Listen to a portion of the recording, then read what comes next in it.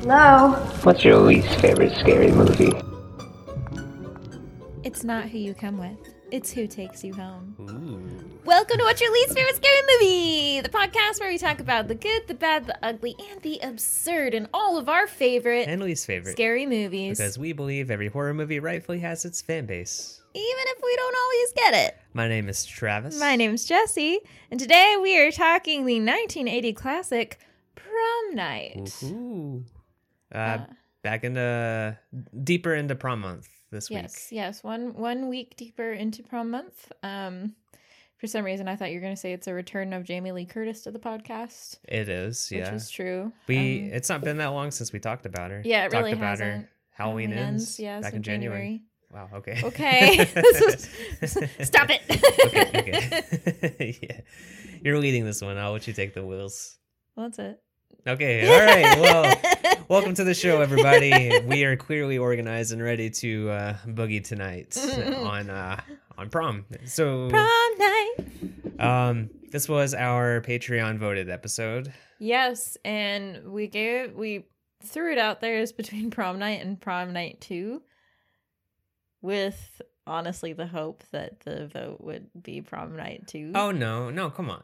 For me, yeah. I was actually kind of interested in going with one, so I'm happy no matter which one we ended up talking about. I love Prom Night 2 so much. Yeah, Prom Night 2 is great, and we'll talk about it for sure, but I think it's cool to touch on the original first. Yeah. Another slasher. I guess. Another Jamie Lee slasher. I suppose. Yeah. It's okay.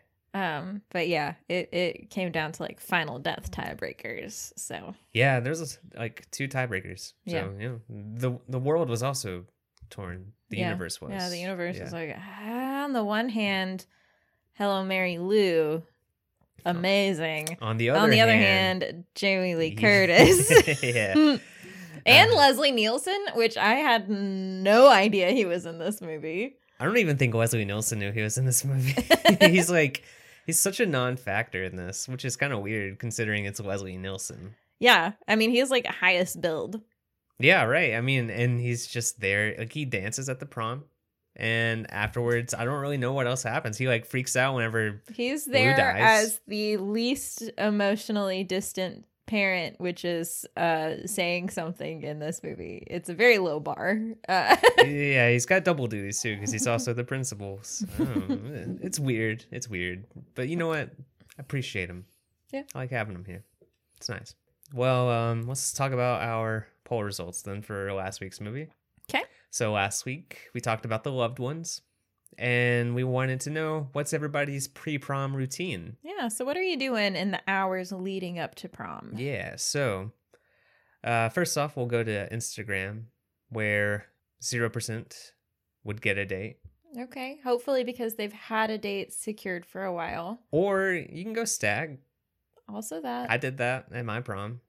No shame. No shame. Did you make anybody. that decision in the final hours leading up to your prom?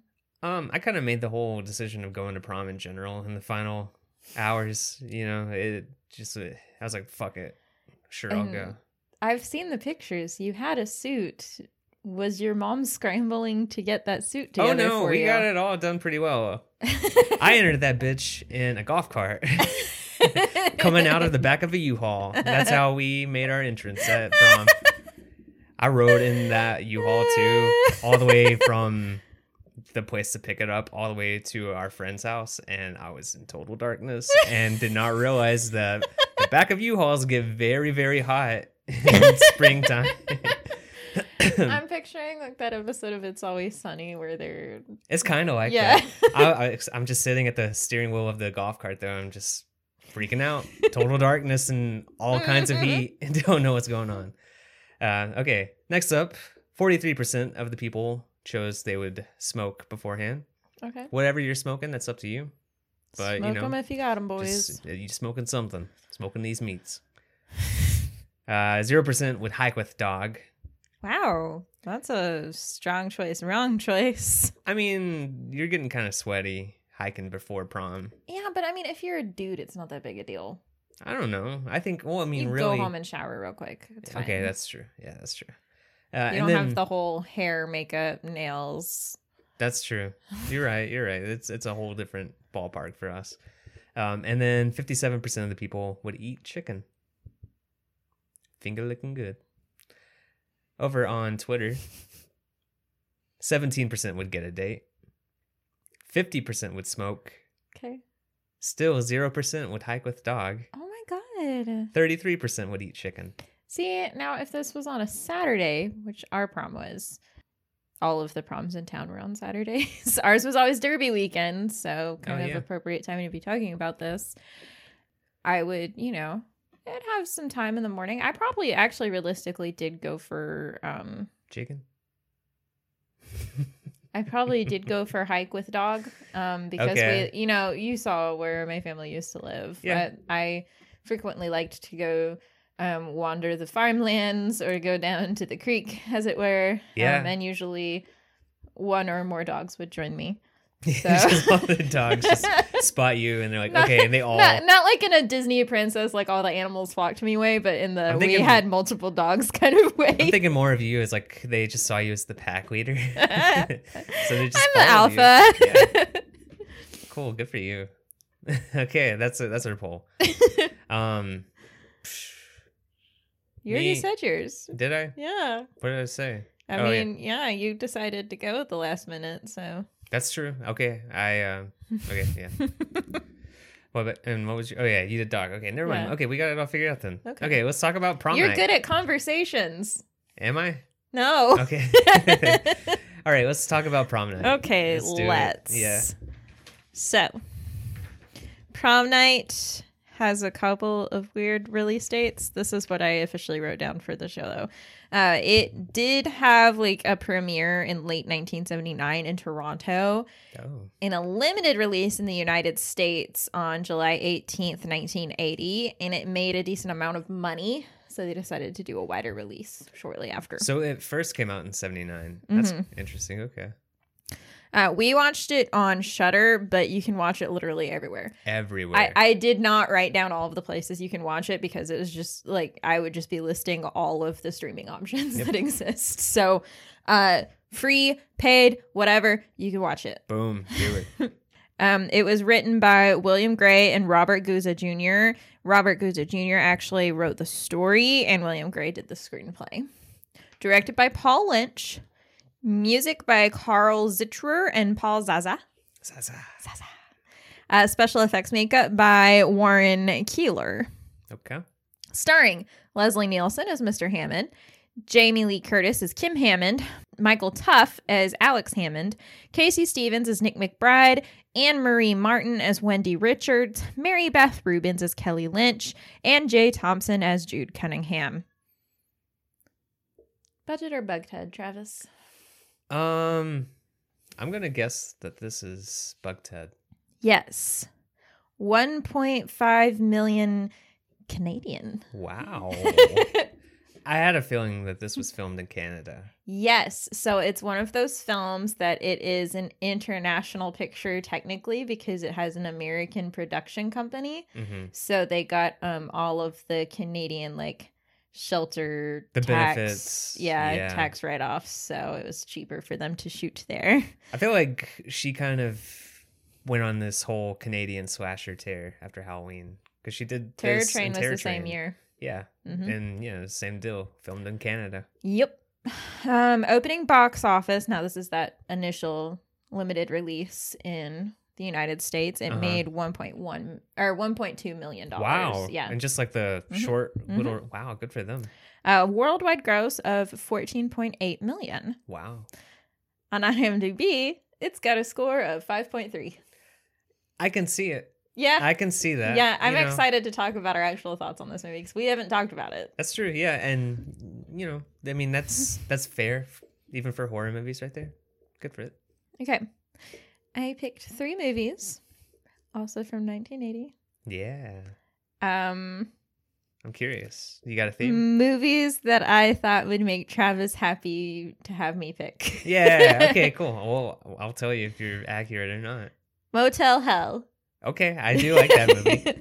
That was released October 24th, 1980. Had a budget of $3 million. Whoa. And a worldwide gross of $6.3 million. Dang. So it didn't. What? It did okay. Weirdly enough, this is the last of the 3 movies that I actually have a gross on. So, Really? Yep. Things are going downhill from there. That's a fun, weird little movie. So weird. I did not know what to expect going into it, but it wasn't that. Yeah, when you think it's done getting weird, it doesn't. Just keeps getting weirder. Yeah, there's like they're growing people, or are they growing people? I don't fucking know. I watched it one time, and we were doing our we were watching it, and we were doing our pieces puzzle at the same time. Oh yeah, we were. So our Just brain a was sea already of pink. watching that, and then doing that puzzle. Like our brains were. It's a 1,000 piece puzzle, and 850 of those pieces are pink. Yep. The center is a woman, and then that's it. The background is just pink. Just pink. It's pink. It's crazy. Anyway, Motel Hell has a 6.0 out of 10 on IMDb. Wow, good for it. I'm happy for that. Yeah.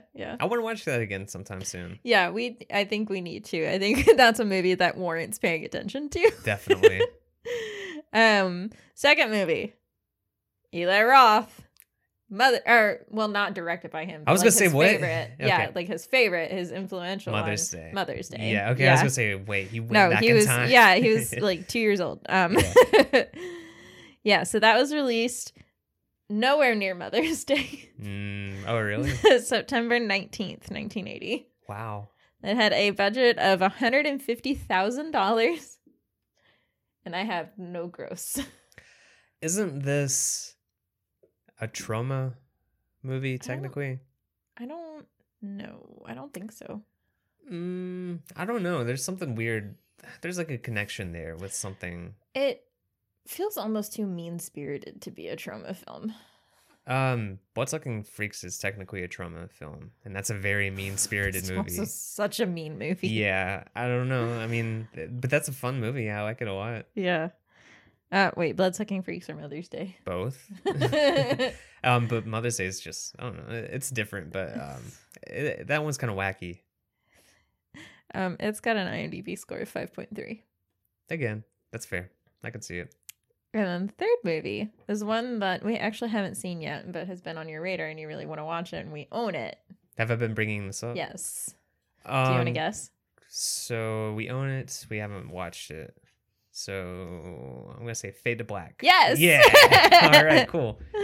That was released October 14th, 1980, with a budget of $2.3 million. Dang. Mm-hmm. I've watched bits of that. And it's a very interesting premise. I think that you and I would have a fun time with it. Yeah, after seeing them talk about it on In Search of Darkness, I'm curious. Yeah. Okay, cool. I'd be into it. We got to watch it. Yeah. That's got a 6.1 out of 10, so the highest of this list. Good for that. Yeah. Way to go. Okay. Well, you succeeded.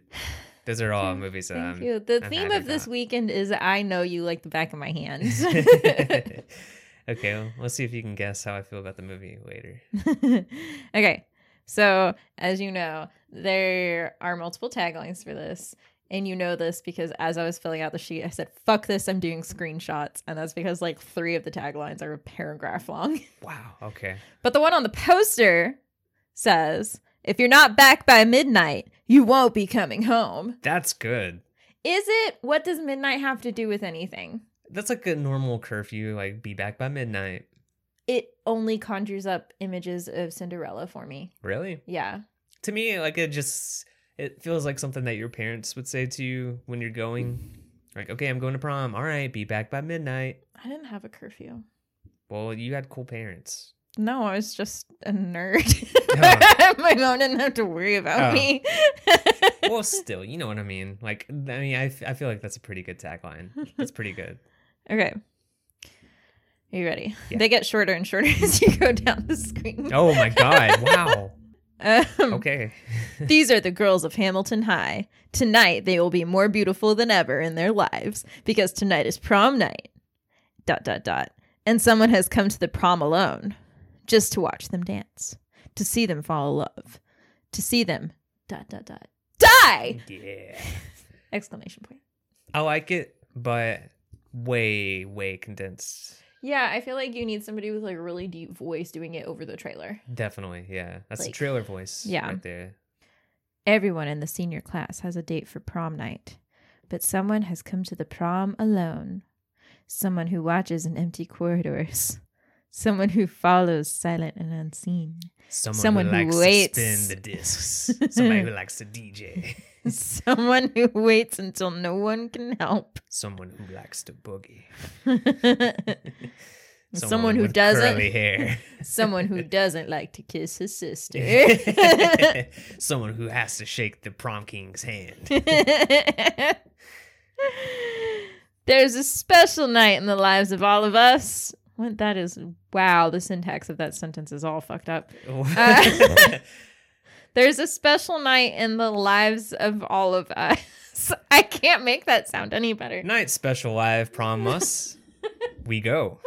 A night we can break all the rules and make our own. Prom night. For some, it's the end of innocence. For others, it's the end. It sounds like a song.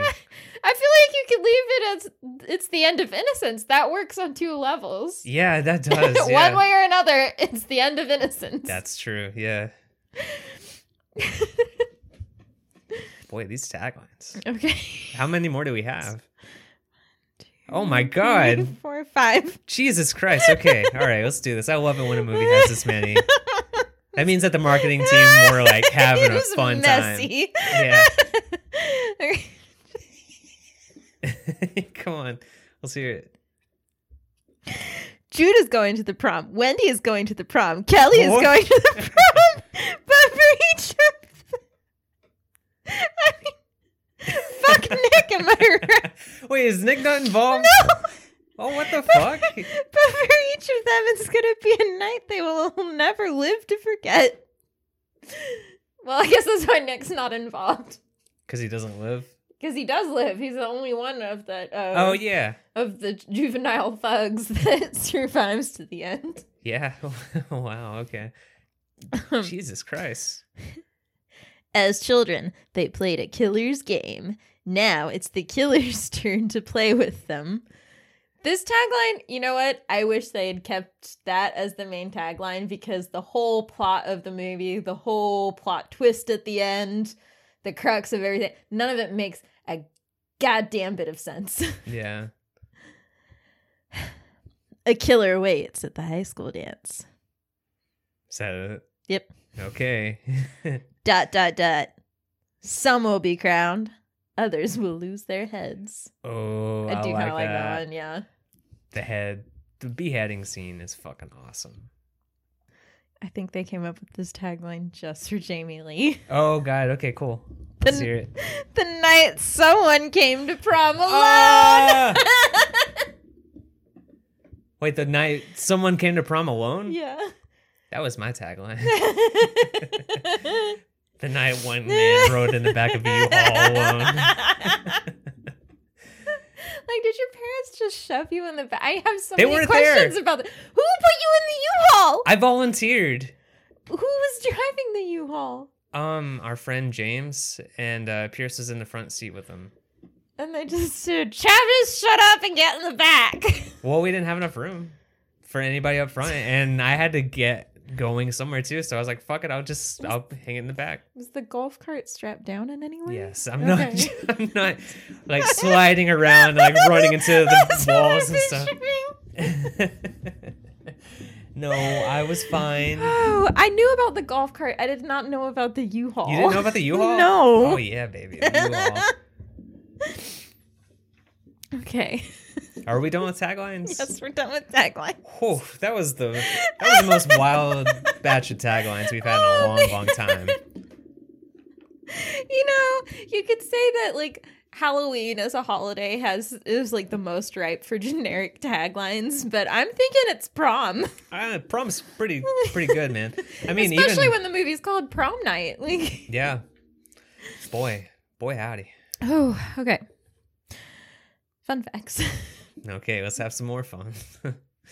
So this was Canada's highest grossing horror film of 1980. Wow. So beat out Terror Train. You know, I think, honestly, I think Prom Night entirely is a Canadian franchise. I think all of them are made in Canada. That wouldn't surprise me. This is not, it is considered an international film though. What do you because mean? the producer is American. Well, I don't know. I feel like people like it's kind of like how Canada loves to claim Black Christmas. It was made in Canada, but I think Bob Clark's American. You don't sound sure. I'm not sure, but I'm pretty sure. Okay, so Paul Lynch met with a producer named Irwin Yablans. Oh, that's the dude from Halloween. Yeah, exactly. That was the next thing I was going to Oh, say. yeah. He wanted to work on a horror film, and he had an idea about a doctor who was murdering his patients. Wait, he wanted to work on another horror film? He just... Oh, wait, no, I think he joined after No, the first Paul one. Lynch wanted to work on a horror film. Excuse me, I'll let you talk. Yes. Sorry. But Yablans suggested that he pick like a holiday to center a movie around. Obviously. And he knows what he's talking about when it comes to this. It's like, by the way, you should probably get Jamie also. So Paul Lynch had an acquaintance, Robert Guza Jr., I think they went to the same school, who had written a story about some teens that were being haunted by a tragedy they were involved in as children. And they kind of decided to bring it around to prom, like tie that theme together. Okay. And so when Paul Lynch went to this event in LA called Telefilm Canada, he met producer Peter Simpson, and he pitched the idea to him, and he goes, well, let's meet on Monday. And then by the end of the week, they had already agreed they were going to do the movie. Oh, wow. And it was, yeah, Moving that's what I fast. mean. Like it was international because he was LA based, but they were filming in Canada. Okay. They were having trouble securing funding for securing financing for the movie until they cast Jamie Lee Curtis. This was her first like real paying job. She has said she was paid, what is it, $30,000, which the 2021 equivalent is $98,663. For a new person, then that's pretty good. I Yeah. mean, and like she's super recognizable at this point for sure. Yes. And her audition included the dance scene. Oh, fuck yeah. She had to learn how to do the dance. And what I was reading, I don't know if it was Paul Lynch or somebody else, but they were like, we don't know why he made her work so hard for the role because we all wanted her. But all of the like extensive auditioning was Peter Simpson's idea. Maybe he, I don't know. I doubt she had an ego, but maybe it was like more like, I don't want her to think she runs Maybe the he's set. a misogynist. Maybe he is a misogynist. It's I don't know. possible. I don't know any. He didn't even have like a blue link. He What didn't is- even have a blue link on Wikipedia. Oh, I thought blue link was like an industry term or something. I was like, what does that mean? Nope. Nope. I couldn't look anything else up on him because I was like, well, they credited Yablans. Why aren't they crediting this guy? I mean, come on, So, man. If you I don't have know. Jamie Lee involved, and Right? you're like at least interested in the slightest bit, fucking run with it. Yeah, like have an audition for sure, but like the way it was written, it sounds like they really put her through the ringer to get her involved. That's ridiculous. Yeah. So this is actually, you and I were both, because you just watched Airplane for the first time not too long ago. Yeah. So did that come before or after this? After. Okay. I'm pretty sure it was after. It might have been before. Anyway, apparently It's the same year, I think. it might be. It's 1980. What happened was apparently Leslie Nielsen was actually a more serious role. An More actor. Serious, more serious actor. Yes, thank you. He was a more serious actor, and this was one of his last serious roles before he started going strictly into comedy. That which makes is, sense. Yeah, but like it's just so weird because we saw Leslie Nielsen and we're like, what, the haha guy? Like, Yeah, for us, like way in the future, it feels different, but you know, I guess I could see that. yeah. I mean, And I mean, clearly that was his niche. That's what he came to be mostly known for. Although I could be speaking out of my ass. Maybe it's a generational thing for us. I was thinking the same thing. Like, I have no clue, but like, I would imagine that Airplane is what got him. I'm sure my mom is going to text me and tell me exactly how wrong we are in all of our assumptions Oh. about Leslie Nielsen. I would love to be corrected. So if you actually have that information, then yeah, that would be great. This was filmed over 24 days. Principal photography lasted from August 13th, 1979 to September 13th, 1979. Okay. Obviously, it wasn't every single day, but Yeah. they had to shoot all of the school scenes first because they were filming in an actual school and they had to be out by the time school started. Oh, really? Mhm. Wow. One final fun fact, which I think is really funny as we're in the midst of our Scream coverage Yeah. is that Paul Lynch wanted minimal gore in the movie, like as little as possible. But the distributor, Avco Embassy Pictures, mandated additional gore. Good. They wanted more. I think that if this movie lacked in the gore, it would have like been a slog. That's how Lou's beheading came to be. Good. That's like the best yeah. part of this whole movie. Yeah. This movie, it feels very like Fear Street-esque for me. Like R.L. Stine for teens. I can see that, definitely. Yeah. Okay. That's none of my fun facts, and I think that's a good segue for us to get into our good, bad, ugly, absurd, and our ratings. So Travis, I'll let you go first. What did you find to be really good about this movie? I will say I think that when the stalking and the slashing finally gets ramped up in this movie's a lot of fun.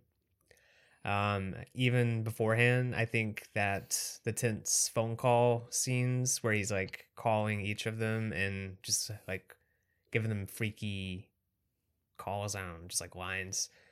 That kind of reminded me of Black Christmas. Yeah. And I don't know. I thought that was good at like setting up the scene. And once we actually get to prom, I think the movie is like amazing. I think it's so much fun. But yeah. That's about as far as my good. Yes, I do like that we got a strong beginning and a strong ending. Yeah. And I think those are fun. I think the interactions between some of the teen girls is interesting from like a movie viewing standpoint. See, yeah, I think that that's good. I think it's nice to build up the characters and have them be actual people. Mm-hmm. And they have their own little drama that's like, you know, something that's between all of them that gets fleshed out. But I think it needed to be more interesting. Yeah, it's just kind of petty, and there's like nothing really happens with it until they get to prom. Yeah, and even then, nothing happens for a while because we got to have 10 minutes of disco, baby. But yeah, I mean, like, I don't know. I like seeing the dynamics play out. I like that, you know, this is right after Halloween where Jamie Lee Curtis is such a good girl, and she gets to be a little bit more snarky in this movie. I do appreciate that. I like that she wasn't just like, oh, I'm the class president, and I'm prom queen, and I'm perfect. Like, but she's also like, hey, Wendy, you're a bitch. I get the impression that this is Jamie being more herself. Yes. And yeah, she gets to just portray herself a little It bit feels more. a lot less restrained than she does as Laurie Strode. Yeah, definitely. Well, young Laurie Strode. Yeah. She goes full blast in a whole other direction. But I do like that version of her too. She's just a good actor. She's a good thing about it. Yeah, it's just Jamie. Yeah, you know what I mean? Yeah. Okay. What's your bad? I mean, my bad is that it's kind of slow to get started. Yeah. They're like, I remember I paused it at that one part and I was like, oh shit, there's 30 minutes left and nobody has died. Well, that's not very fair. Other to than the person small child that died at the beginning of the movie. Yes, but at the same time, I don't count that. You know what I mean? Like, yes, that is a death, but like at the same time, It's just kind of a crucial death. I count it, but it's not like a slashing. Like, we're here to watch the prom night slashing. We're here. It's advertised as prom night, not playing games in an abandoned building with children. You know, I don't know. I wanted to see more prom. Yes. And what I get is more build up to prom than actual prom itself. Yes. For a movie called Prom Night. Boy, you are not going to like Carrie next week. Well, Carrie's not being billed as Prom Night, you know? Like, Carrie is about Carrie. I'm going to be sticking with Carrie most of the time. I'm not going to be expecting anything else.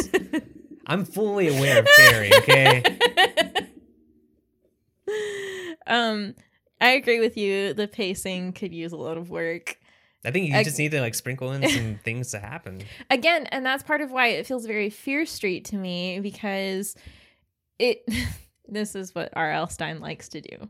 Um, as somebody who's read most of his work for children and young adults, he will like set up a scary premise and then, oh, this thing happens. You get a creepy call. End of chapter. Beginning of next chapter. It's just your sister playing a prank on you. Oh, God. And it's like that for the entire book until the end where you're like, you were stalking me. And now you're falling off a cliff and dying traumatically. And now we live happily ever after. Like, that's how R.L. Stein writes his books. So you fall and die and then live? Yep.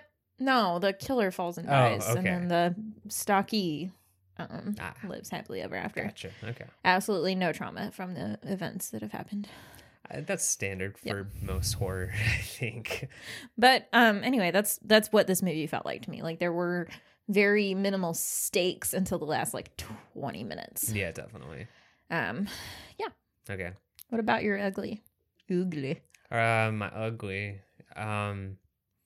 Ugly is the prevalence of all kinds of bullying in this movie. Right? There's a lot of mean people at this school, and just from the very beginning, you get these kids ganging up on this little girl, and then they push her out of the window, and she falls, and they're like, "Yeah, we're not telling anybody." And then they grow up to still be huge pieces of shit, and that didn't have any impact on them. Yeah. Like, holy shit, we were kids and we accidentally killed somebody. Maybe I should reflect on that. Well, okay, here's the thing.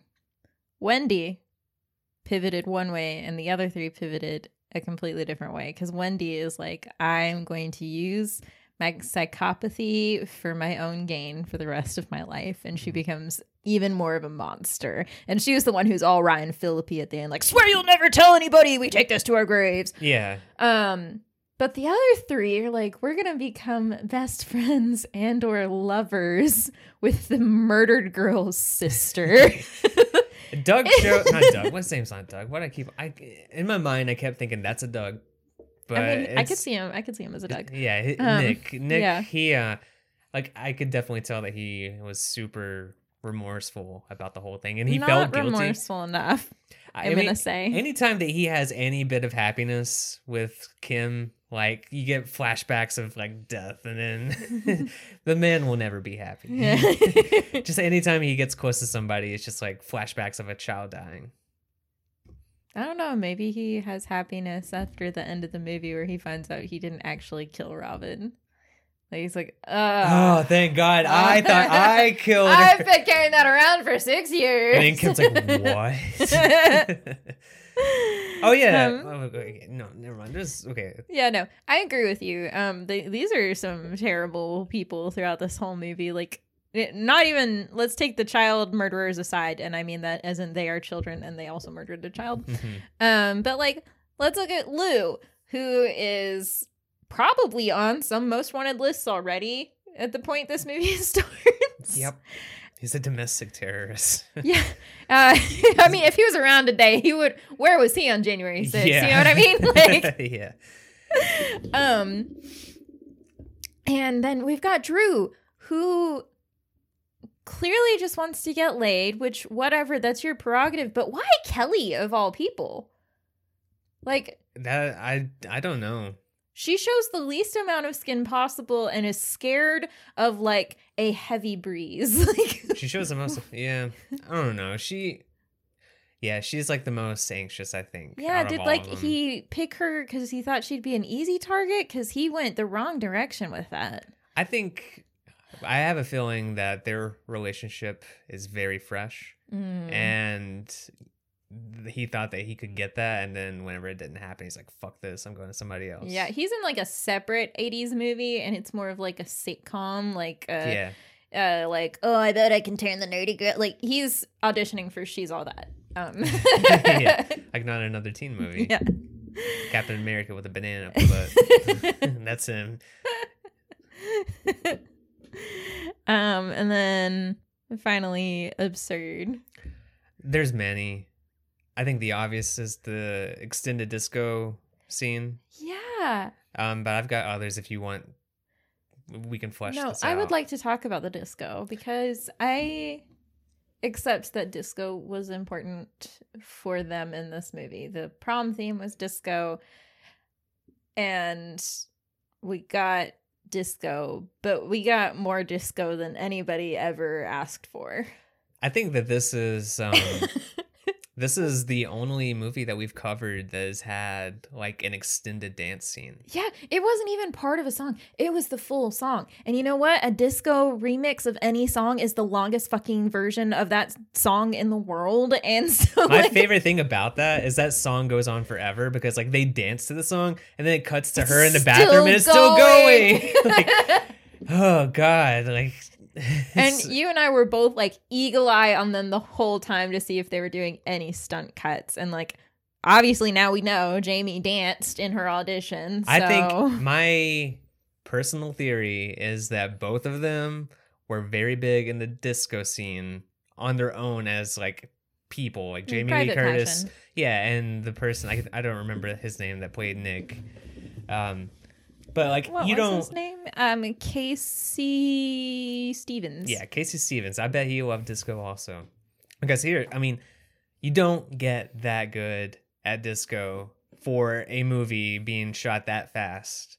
Yeah. You have to have that built in. And yeah, you have to, or, you know, if not disco specifically, like you have to have some dance training. Yeah. Like, I don't know disco, but I danced for a long time. I could probably have like a weekend session with a choreographer if I was like on a movie set. Oh, yeah, and I would sure. pick up the dance, but like. But those were like there's like actual skills between the two of them. That was all iconic disco dance moves. I'm just so impressed with, like, and I was like, this has nothing to do with the movie.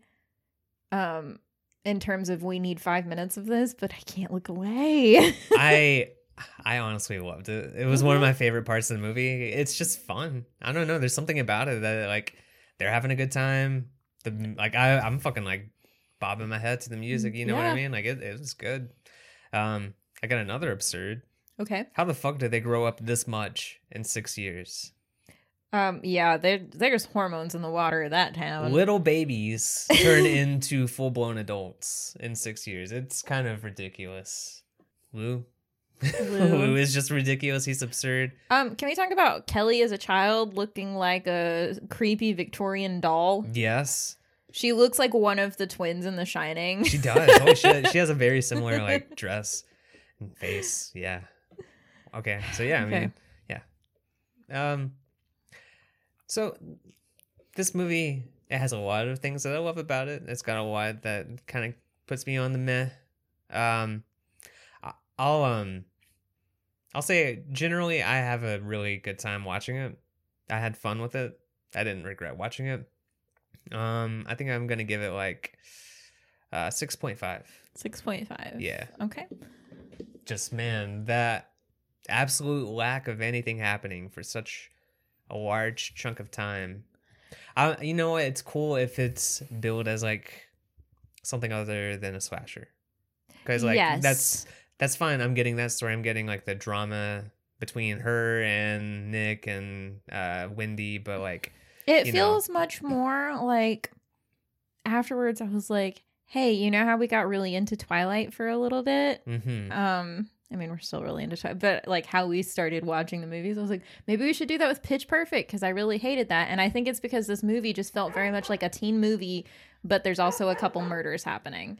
But yeah, it doesn't necessarily like, obviously we have the murder right there at the end, but 80% of this movie just feels like a teen drama comedy. Yeah. Like it doesn't feel like horror to me. I will say though, like whenever the killings do start, it just goes.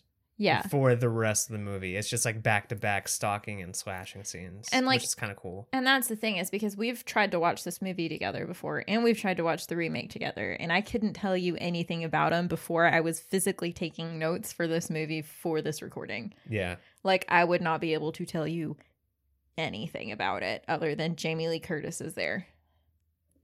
That's it. And I think that's part of the reason I like part 2 so much is because it takes all of these fun, absurd, what the fuck elements and it like peppers in the spooky shit throughout. Yeah, definitely. It's paced way better. Yes, definitely. So I'm giving it a 5.5. Okay. Because there is a lot I love about it, But in terms of like all of the horror movies we could watch, it's not gonna be high on my replay list. Yeah, probably not for me too, but it's still one that I think I would be down to watch. I think I would definitely watch it again, but I'm just saying, like, it's not gonna be what like Mary Lou. Most nights you'd be like, "Hey, do you want to watch Prom Night 2?" And I'd be like, "Absolutely." That was last night. We watched it again. Exactly. Well, we didn't really watch it. We kind of we fell asleep. Yeah, but whatever. But this one I'd be like, what are our other options? Yeah. You know what I mean? Okay. I'd have to be in a very specific kind of mood to want to watch this. So what's our average? 6. Oh, just straight up 6. Mm-hmm. Cool. All right. Well, now that we know how we feel, let's go ahead and talk about it. Okay. So we start off with some children playing a much darker version of hide and seek. Yeah, it's something about the killers are coming. Yeah. I don't even know what the game is called, but It's hide and seek, except they talk about killing each other. And like when you find one person, they come with you to help you find the other people. yeah, but like even whenever you spot them, they can still run away. Kill. I don't know this game. I feel like it was purely made up for this movie, unless this is something from Canada. The Hammond trio, that's Alex, Robin, and Kim, they see one of these children playing. It's Nick. He is climbing along the side of the building. And instead of going, is he going to hurt himself? Kim goes, what a loser. Oops, forgot my textbook. I'm going to turn around and get it. Oopsie daisy. And Robin is like looking at them playing the game. And Alex is like, nobody wants to be your friend anyway. And he just goes home and leaves her there alone. Yeah, I don't understand this little kid's attitude. Well, he's got a bad attitude. He's a little kid. I mean, he's a little kid with a bad attitude. He's picking on his sister. Like, they're just, I don't know. Like, nobody wants to be your friend. That's what he says. He says that to her. Like, that seems like a reasonable sibling dynamic to me. That's really mean even for siblings. Travis, one of the first things you showed me was the scar your sister gave you. Yeah, she pushed me down, but she didn't tell me that nobody loved me. She just showed you that nobody loved you. She pushed me down while saying, "I love you." So even though I was in pain, I knew that I was loved. So Robin goes inside the building and immediately regrets the decision. Yeah, she's just running around, and she's not even like, I don't even know if she knows the game that's being played. No. She just hears people yelling about a killer's coming. And all of the kids start ganging up on her, and she runs through the rooms, through the halls, through the window. All the way through the window. Yeah. Yeah, they back her through that. She falls on top of a building or a cellar door. I can't even tell. It's like a large mirror. I think a large mirror falls on top of her. I think she falls onto like an actual door. No, she falls onto a mirror.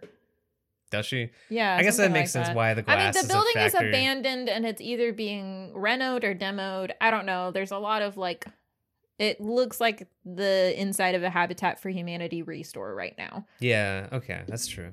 So either way, she falls on something. Yeah, so she falls out there. They are immediately like, okay, we will never talk about this ever again. We will be in so much trouble. Kevin Williamson taking furious notes. Yeah. Yeah. Yep. And then for whatever reason, the scene is overkill, and then all of a sudden you see a window fall from up top, and then it lands right on top of the girl, Robin, and it looks like it cuts her. It lands right on top of her. We just see it falling, and then we cut to Robin with a gash in her throat. Yeah. And then this opening scene still isn't over. Because then we have to cut to Leslie Nielsen. Well, even before then, there's somebody standing over her too. Yeah. You see the silhouette of somebody there. Okay, and then yes, Leslie Nielsen. He's standing in the house, which I don't know why he's allowed in an active crime scene. Because at first I thought this was later, and he was like revisiting the crime scene like mournfully. I thought he was like a detective or like a cop or something. I didn't realize he was the principal. See, slash their dad. Slash the dad. Yeah, and I only knew that because like I had pulled up the IMDb and started getting some of the background beforehand, and that's the only reason I knew that, because I probably would have made the same assumption. Yeah, I mean, But- it's just weird. Yeah, so he's standing there in the dark house as the first responders are taking his daughter's body away, and he's replaying this words from the detective in his mind saying, oh, it was probably a sexually motivated assault and she fought back. Robin is fucking 10, dude. Yeah, it's, And you're guessing, wild ass guessing, telling the grieving father that not only was your daughter murdered, she might have been raped beforehand. Yeah, she fell out of a window, so clearly there was something sexual that happened here. Like, what the fuck is that leap of? Well, yeah. It's This is- strange. Lazy policing at its finest, because they're like, oh, well, there's a pedophile that lives near here. It's probably him, right? Yeah, case Like, closed. Yeah, done. it's totally We're that. over it. Don't worry, we've been meaning to get him for a while now, so we'll just go ahead and fuck him up now. Yeah, we'll call it the police work. Yeah, We're police. We're working. yeah. This police work. Yeah. So yeah, it shows him breaking the news to the family, and then 6 years later. Yeah, they are visiting the grave, and the mother lays flowers, and Kim, played by Jamie Lee Curtis, she lays a flower. They've all aged so much except for yes. Leslie Nielsen. Alex has no flowers. Neither does Leslie Nielsen, who says it's really time for us to go. Which this is early in the morning. Like, what time does school start in Canada? I don't really know, because they are all dressed in their anniversary of the death finest. Mhm. Then they go back to the house, change for breakfast. Kim and Alex have time to talk about the prom, again with the grand tradition of waiting until the last minute to get a date, because prom is that night. And Kim's like, hey, Alex, do you want to take my friend Jude? And he goes, ew, Jude. And I'm like, she's like, her haircut's unfortunate, but the rest of her's pretty good looking. Yeah, she's pretty fine. Yeah, and I mean, Alex is. I don't know. Yeah, You know, Alex, I don't think you should be judging people too hard. I mean, he's DJing too, so he's not gonna have a date. Yeah. Yeah. So, the two of them plus their dad go to school because he's the principal. Really putting the pal in principal. They show up at school, and Kim comments on the creepy groundskeeper that's Mr. there. Sykes. Yeah, she's like, we're all afraid of him. And he's like, ah. Like, That's a good joke, Kim. yeah. He's creepy, all right. And then he is just doing his best to look as creepy as possible. They always choose the people with the unfortunate hair because, you know, obviously that makes them Well, creepy. and the actor clearly has a nice head of hair. Yeah, I mean, it's fine. But I they mean, just like they comb it over in a very specific and they make it yeah. stringy so that way he looks. 'Cause And they're like, hey, can you mouth breathe and also give yourself an underbite? So he's like, there you go. Yeah. Mess up your hair a little bit. yeah, Get some glasses. yeah.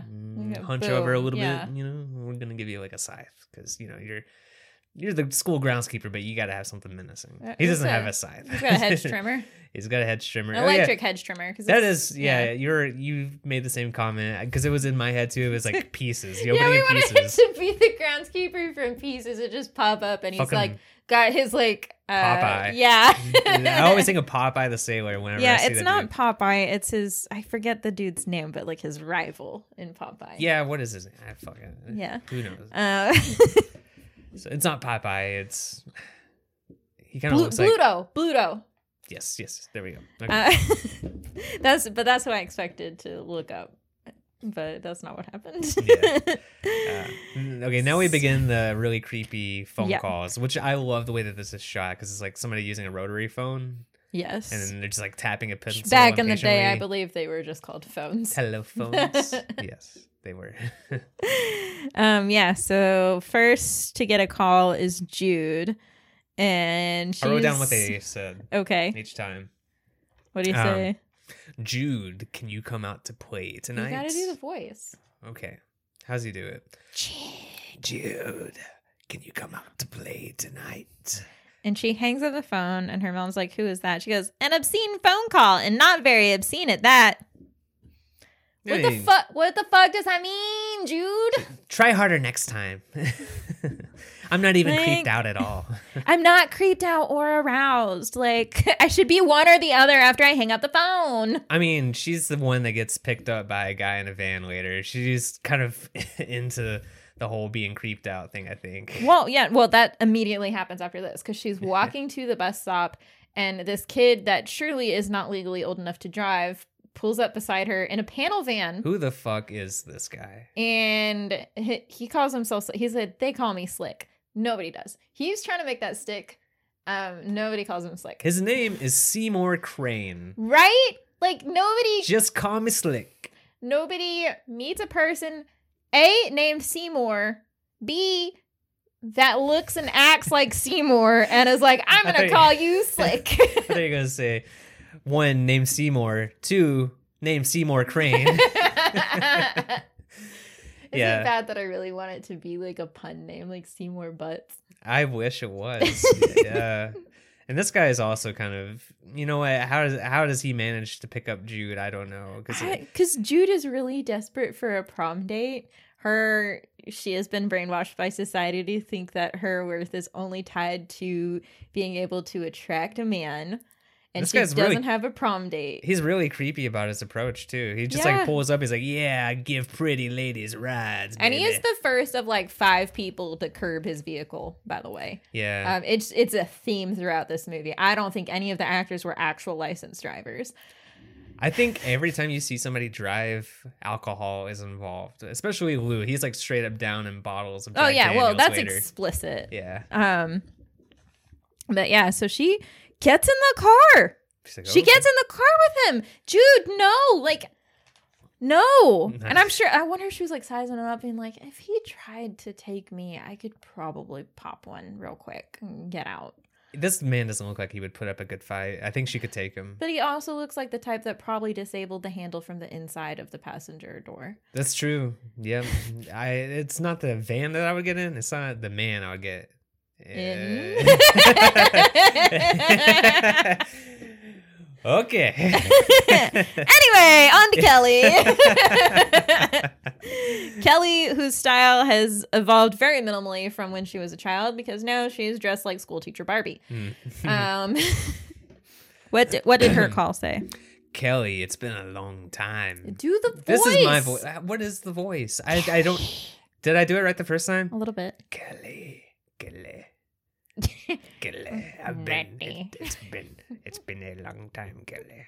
Tonight it's my turn. Yeah, that's the voice. So she's spooked because again, like she is a field mouse. She is afraid of her own shadow. She is constantly quivering. Yes. So she thinks it's Drew. Yeah. She's like looking for him, and he pops up behind her, and he's like trying to put the moves on her. Like, he is the horniest horn dog. Dude, he's so aggressively horny. Yes. It's just like he's pinning her up. He's trying to kiss her, and she's clearly not She's into like, it. I'm wearing a mid-calf length pencil skirt. This is not easy access clothing for a not easy access woman. Work for it, Andrew. And the weird thing is, like, she is fighting him off so hard, and then later on, she's like, I think I'm gonna let him. What is that? I love the wording. It gives away so much to you. Like, I think I'm gonna let him. Yeah. Yeah. Okay, cool. Yeah. I mean, I don't know. Maybe I think that she's like into him. I think she is curious about, yeah, but exploring that whole thing. If she hadn't died, I would really hope that she would just find like a man that is like actually kind to her and moves at her own pace and makes her feel secure and safe. Yeah, she felt super rushed. Yeah. For sure. Because that's all he's wanted the whole time they've been together is sex. Yep. We go to Nick and his dad. His dad is so over his fucking shit. Nick's call is my favorite because he just ignores it. Yeah. And his dad's like, aren't you going to answer that? He goes, nah, it's just Wendy trying to convince me to go to prom with her. And he's like, I thought you broke up with her. He goes, yeah, but she didn't agree. And he's like, aren't you going with the principal's daughter? And he said, yeah. And the dad's like, man, I wish I had your lady problems. So now we go to the detective. Before we get to Wendy, I'm a little bit annoyed that we didn't get Wendy first because it with all the Yeah, calls. yeah. Like, get 'em all we the know way. one more is coming. Like, Yeah. get that out of the way and then go to the detective. But anyway, we get the detective having a flashback saying that, this must be Leonard Murch.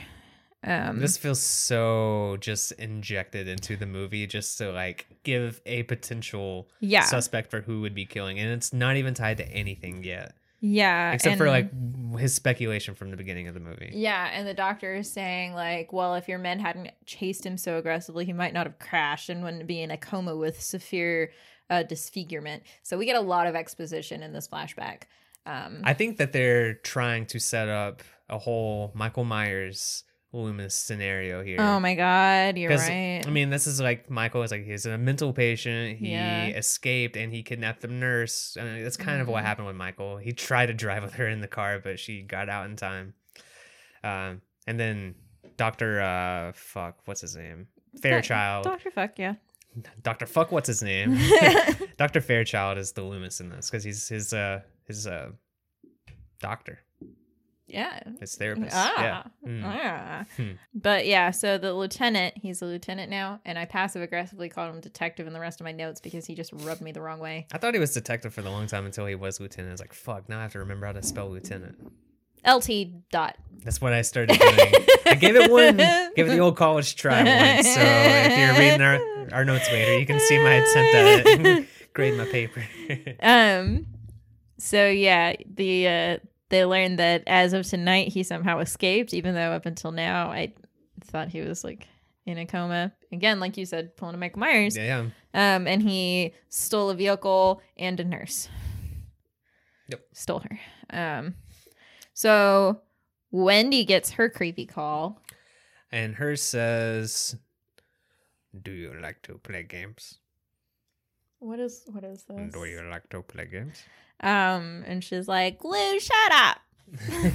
Yeah. I just told him. And then she's rude to, I have to assume it's her grandma. Like, this woman's too old to be her mom. I mean, people have been. I went to school with somebody that had a very old mom. Some people have kids at a late point in their life. I don't know. She gives off grandmother energy. She kind of does. I mean, she just. And maybe that's She why has- Wendy's got these severe emotional problems. It's possible, but she doesn't show any respect for her. Yeah, because she's like, "Are you going to be home for dinner?" She goes, "Why would I know that?" Yeah, okay. and- Calm down, Wendy. And then she takes her little sports car and curbs it on the Curbs way it. out.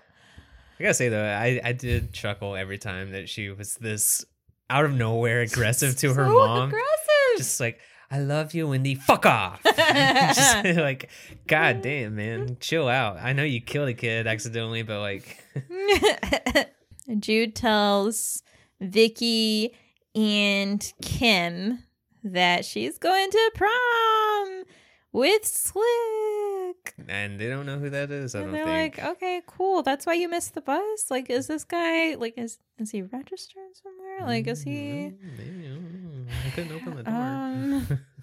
And then they pass by Lou, who's a jerk. Blue is like, he just imagine a Neanderthal with Worse hair. with a big old unibrow. I think he's wearing a leather jacket. He's like a slicker. Not a slicker, like like greaser. Greaser is what I'm thinking of. What? Slicker's the thing from I Know What You Did Last Summer. Jacket. Yeah, the big jacket. I was thinking of Greaser. Don't look at me like that. They also pass by Nick in the hallway, and Wendy's up talking to him, and she kisses him in front of Kim. But Kim's like, "It doesn't matter. We're in love." Yeah, she's like so not bothered by her boyfriend getting kissed by his ex. It's kind of weird.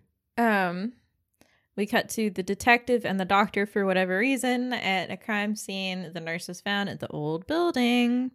They're like, "Well, his facial scarring will give him away, so he can't exactly sneak around town super easily." Yeah. And okay. This is like where they're like kind of setting up the whole Loomis thing. I do like to think though, because like they find the body there, and one of the cops says, "Yeah, call it the meat wagon." Is that the term for like the coroner. Yeah, the ME's vehicle, I think, usually. Okay. I think sometimes it's I think it's usually like whatever vehicle is transporting a dead body.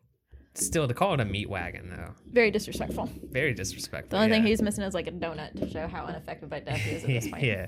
But then they find a glass shard. And they're like, It's covered in blood. that's gotta mean something since there's no other glass shards in this abandoned building. It's got blood on it, though, doesn't it? Or does it? I don't know. It's I got feel like red it would have paint. to. Because, like, I mean, it's next to the dead body. Either way, Dr. Fairchild's there, and he convinces the detective not to inform the community because he doesn't want to cause any hysteria, chaos. He's like, we'll capture him tonight. Yeah. So Kim walks into where the prom will be and checks out the dance floor, and then she starts practicing some of her dancing. You get a little preview of what's to come later. Yes. And Wendy pops up, and they have like their whole like mean girl, good girl back and forth. And according to IMDb, the line, it's not who you come with, it's who you go home with. Apparently that's in all of the Prom Night movies. Oh, is it really? Apparently. I can see Mary Lou saying that in Oh, absolutely. Yeah. I'm pretty sure she says that in the beginning before she's burned to death. Yeah, I mean, yeah, it's kind of like that. To her boyfriend. Yeah, it is. Yeah. Oh, shit, yeah. Yep. We then cut to somebody tearing pictures out of the yearbook, whereas partypingu.com calls it ID cards. ID cards. Yeah. Here's your badge card. Lou sneaks up behind Kim in the cafeteria and full on assaults her. Wearing a mask. Yeah, he grabs her and kisses her and won't let go of her when she's pushing him off. And Alex, like a little attack dog, comes running and bites her. And you know what? I'm cheering for Alex in this moment. I thought Like- you said bites. Fights. Yeah, he like straight up, he can fight. Yeah. Which is impressive. It's like a 2-on-1. And you know that scene in the first Spider-Man movie when he is like discovering his powers and like Flash is punching him and he's like dodging punches. Like, whoa, what's happening? Yeah, I mean, that's Alex right here. He's just fucking like slapping him around. Yeah. And of course, the school system also believes in zero tolerance. So they both get taken to the principal's office. Even though some of Lou's cronies were in on the fighting too. Yeah. So I was like, who is this blonde man fighting also? Yeah. And I love how like the principal is Alex's dad, and then he's like, "All right, Lou, what'd you think? I'm gonna play favorites with my son here because I love him." You're right. Yeah, he's like, I absolutely will go Yeah. easier on him. His sister died at a young age, and as a result, his mother and I have been emotionally distanced and have probably stunted his social growth. Also, you've been a piece of shit this entire time. I hate you. You're expelled. Except I think it just gets suspended. Yeah, indefinitely. Yeah, indefinitely. But that apparently doesn't apply to prom. And then Lou's like, he doesn't even put up a fight. He's like, okay. It's like, I never went to class anyway. I just hung out in the hallways in the cafeteria. I just love how upfront though he is about the corruption. He's and, like, the- yes, the bias. absolutely. I'm going to play Yeah. favorites to my son. Yep, fuck you. And I love him. That's my boy. Because he, like, what he does, he asks Lou his side of the story, and he goes, I was just messing around, and then all of a sudden he sucker punches me. And then he goes, Alex, honey, baby, Alex, Lee, is this true? And Lou goes, I knew you'd play favorites. Yeah, Alex doesn't even say anything. He's just staring the entire time. So Nick and Kim are going for a walk. It is still not the end of the day. It is still not the end of the school day. No. It is maybe still lunchtime. Wait, okay. Before this, though, the detective or lieutenant, I don't know what he was at this point, but he was giving a very Loomis monologue, like an inner monologue here. Do you remember that? I wrote nothing down about it. I wrote it down because of how similar it sounded to something that Loomis would say. And it's talking about the guy, Murch, that is escaped, and he's our Michael Myers of this movie. I want to see what the fuck this guy, I want to know what his shit was, right? Yeah. Like, it sounds like he has an interesting movie going on right now, too. Yeah. Like, he's actually done some shit, just not of what he's being accused He's of. hijacked a car. He's kidnapped a person. He's killed somebody. He's escaped from a mental institution. Like, that's a pretty sweet movie going on over there. Meanwhile, we're watching people get ready for prom. Yeah, we're watching cat fights. Yeah. So Nick and Kim are going for a walk. It's the anniversary of Robin's death. Kim refers to it as Robin's Day. A holiday. Well, like, here's the thing, and I've seen this happen in real life too, is that when a child dies, especially when they die tragically young, it forever changes the dynamics of the family. Oh, I'm sure. Which absolutely makes sense, but it is always kind of hard to see what the living children are going through in those situations, because every single event that they have for the rest of their lives is overshadowed by the thought of, oh man, your sister or brother isn't here to see this. Yeah. It really sucks. It's really traumatic to think about the fact that they're not here for this. They're not going to have this moment for themselves. And it's really awful. And you can't fault the parents for thinking that way. But it also, like, it kind of messes up the kids that are alive because they can't enjoy everything their is life. Overshadowed by that. Yeah. And I'm not saying this in a way to denigrate what the parents are going through. They're dealing with their own grief, and there's like, it's a lose situation. Like, it sucks for the surviving kids because they are dealing with their own grief of losing their sibling, but they are also in some ways losing what their lives would have been. Yeah, it's just tragic. It's tragic all around. There's yeah, nothing and you can do it's about absolutely awful. And I do think that's one of those things that this movie does well, is it kind of like hints at that. Like the fact that they refer to it as Robin's Day. And like later we'll see how completely detached from everything that's going on Mrs. Hammond is. Like, she doesn't care that her daughter's been crowned prom queen and that they're supposed to be there to like see this processional thing. Like, the dad is trying to be there for stuff, but like he is trying to keep his wife together. Yeah. And it's often like it's a rough dynamic. Yeah, like it's rough and it's tragic, and there's like, it's like, would you do any better in this situation? Hard to say, because it's fucking unimaginable situation. Yeah, but you're right. The movie does a good job. Yeah. At least getting that across and not forgetting about that. I feel like a lot of movies kind of let that stuff like, okay, this is like the birth of a killer. It does nothing else to the characters. But like here, it actually had an impact. Yeah, it has like an emotional maturity to it in a way that you don't necessarily see in a lot of slashers. And for a movie that doesn't have a ton of emotional maturity, the fact that they got these types of dynamics right is pretty impressive. David Gordon Green saw this movie. He's like, all right. Trauma? Don't worry. Trauma? I'll Family get Jamie trauma? too. Generational trauma? Yeah. Okay, got it. Trauma. And then Ari Aster said, I see you and I raise you. Yeah. Yeah. In my note, I have that they exchange love yous. I just really, they love. They love. Nick almost confesses to, he's like, I just want you to know I was really affected by your sister's death for several years. And like after every other word he says, he gets flashing back to Robin just like falling through the window. It's just images of that being overlaid of the scene that's happening here. It's kind of funny to me just watching it because it's so ridiculous to see. Like, because you're like, is he saying this stuff out loud? Yeah. He's like looking at her, thinking about killing her sister. He's like, I love you. Like, it's just so strange to me. I murdered your sister. I mean, I love you. Whoa, that's a Freudian slip. Whoa, yeah. My bad. I didn't mean that. You were talking about your sister, and I was thinking about loving you, and I love your sister. Shit. And she's like, that's not better. Yeah. Wendy gives Lou a ride. She takes him to a drive-in and offers to pay for him, and he orders like 5 meals in one. And then he's like, and she'll have the same. And she goes, no, I'll have a small Diet Coke. And for some reason, the server is annoyed by that. Yeah, he ordered a meal for an entire family, and she's like, oh, and you're just getting a Coke? Fuck y'all. Yeah. But yeah, basically she's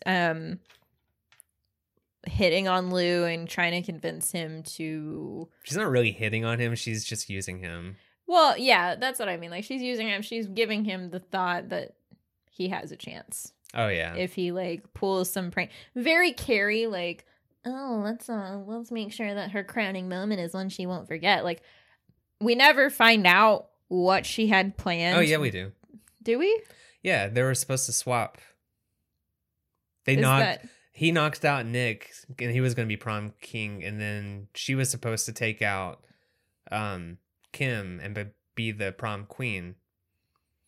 Because like whenever Wendy doesn't show up, he's like, well, I guess I'll just have another date, and then okay. Because like the whole point of that whole thing was for them to knock them out, and then they're like, nope, we're the prom king and queens. Again, R.L. Stein, man. This is some Fear Street shit. That's the worst you can come up with? Come on, Wendy, you're a psychopath. Well, it is physical harm. Like, they're like attacking and tying them up, and they're just like in the back room. There is something to it. It's not just as simple as like, haha, I'm the king. So, you know. Kelly tells Kim that she might let Drew do it. I might let him. Might let him. And Jude and Vicky are like, it's just like a shot. Yeah. Oh, man. As they're cleaning up, because this is after gym class, because I cannot emphasize enough that this is still the same day. Yeah. It is not even 3 o'clock yet, because the gym teacher told Kim to be ready at 3:15 for their rehearsal. This is the longest fucking day ever. Yep. I feel like we're watching this movie in real time. Yeah, it kind of feels like it sometimes. So they're in the locker room changing after gym class, and the mirror shatters, and so Kelly and Kim are looking around to figure out who shattered it, and they walk outside half naked on school grounds. Yeah, like it's Jamie, fine. Kim is like full on. She has ultra no menarding. Yeah. Her shirt's just open. You just see her bra. Like, damn. Kelly has no pants on. Yeah. This is the most naked she's ever been until later tonight. We also completely skipped over the scene of who, I don't know who it was, but somebody moons the creepy groundskeeper, and they think it's like a prank, like, haha, you're creepy. But like to him, it's like, oh shit, I'm going to continue being creepy. Yeah. If you're going to moon me because of it. Oh, cool. I get lady butt if I just jut out my lower jaw. Okay. Like, I wish like his jaw would have went out just a little bit further. Like he's Bruce Campbell by the end of the movie. Yeah. Okay. Here's my next favorite part. Okay. The part where they're getting ready to, they're setting up the prom, and they're talking to a guy, and the captions just say inaudible anytime he talks. The captions have no clue what the fuck this guy is saying. Ever. I don't know who this is, but it plays a lot, like along the lines of something like this. Hey, Mark, what are we doing? Inaudible. Inaudible. It's like, oh, okay, I'll go do that. Even later, when he is announcing them, like during the actual prom, it says inaudible. Yeah, like during certain parts, it's like, and the prom king, yeah, like it's just so strange, but I think it's hilarious. And because Alex is the DJ and he's there setting up, the gym teacher makes him come down there and stand in as the principal. Oh, yeah. And she's like, all right, now kiss the prom queen. Which, is this a thing that would happen if the prom queen wasn't the principal's daughter? Please say no. I hope not. I hope that they wouldn't force this on her. I hope that it's not even normally the principal down there. Normally it's the father of the prom queen down there, but they're just saying principal because that's their boss. But the thing is, they're still you don't actually have to play this out, but they're like, Alex, kiss her. And he's like, that's my sister. And she goes, on the cheek. So he does. And then she goes, and now the prom king. And Nick goes, on the lips. On the lips, yeah. Which I like how, like, for a minute there, they're like, and the king. There's like about it. There's like an actual silence. They're like, are they gonna kiss? They're like making eyes at each other, and then the PE teacher sees what's happening, and she's like, it's 1980. This will never be allowed. No, it's a handshake. Yeah. The janitor's cleaning yeah. up the glass that shattered in the locker room. And he kind of looks at the glass pieces for a minute, but then he puts them in a box. Yes. Kim by the way, walking. Sorry, back when the girls were investigating, a shard of glass. Yeah. Did we say that?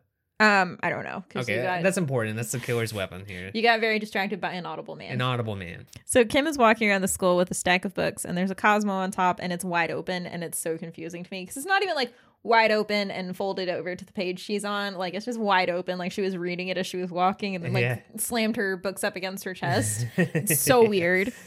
Jude finds a photo of herself plus the shard of glass in her locker. Kelly and Wendy had also found their photos, or ID badges, if you will. Yes. In their lockers also. So they're like, whoa, what?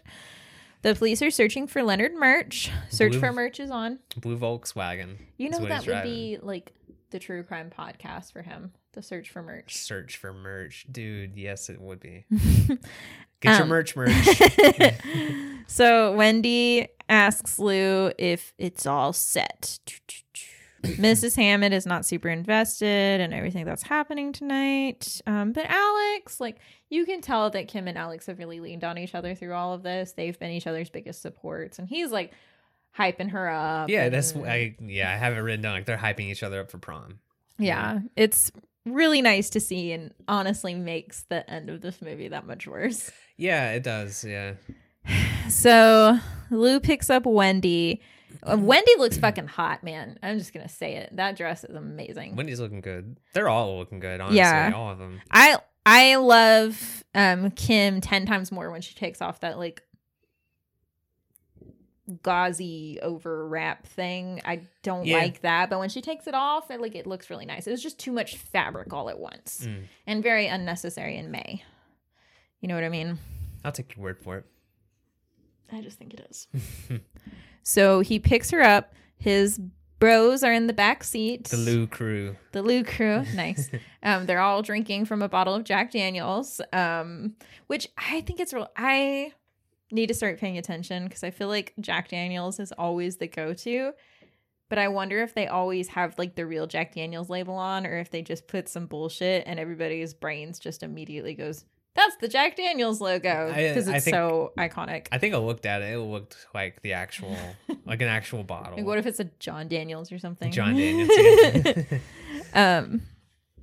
But yeah, and he's like wearing jeans and a t-shirt. And she goes like, "Where's your suit?" He goes, "It's in the trunk. It's fine. Have some bourbon." My favorite thing about this though is when he puts on his suit later, it's just the jacket. He's still got his white t-shirt on, and he's got the bow tie on his neck. It's just like there's nothing. It's just all skin, but the bow tie is on the neck. He said, "I'll see you in the loved ones in 28 years." So the doors are all chained around the school, as you do for prom. as you do for prom. And then we've got 20 minutes of disco. Oh my, it's like it's Boogie Central there. That's my note for this whole part: is doors chained, disco. Like seriously, like I think we get like 10 minutes full of dancing. Yeah. Like what happens is like the cast was like just having an actual party. Shout out to the one guy who is in the background of every single scene and fucking killing it with his dance moves in every single scene. I didn't notice that. Oh my god, he has such attention. high energy the whole time. I noticed him the first time he was on screen and every single time after that. He's just like in the background going, doo, doo, doo, doo. When I was watching, like when this scene first started, I was thinking to myself, it would be really cool if they had like the band from The Prower. Like they just had like an actual band just playing there.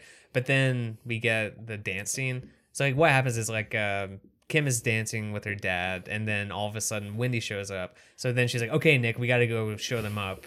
Can I just say what fucking idiots we are for not having the Prowler in this month's lineup? It's not a prom though. It's like a military ball.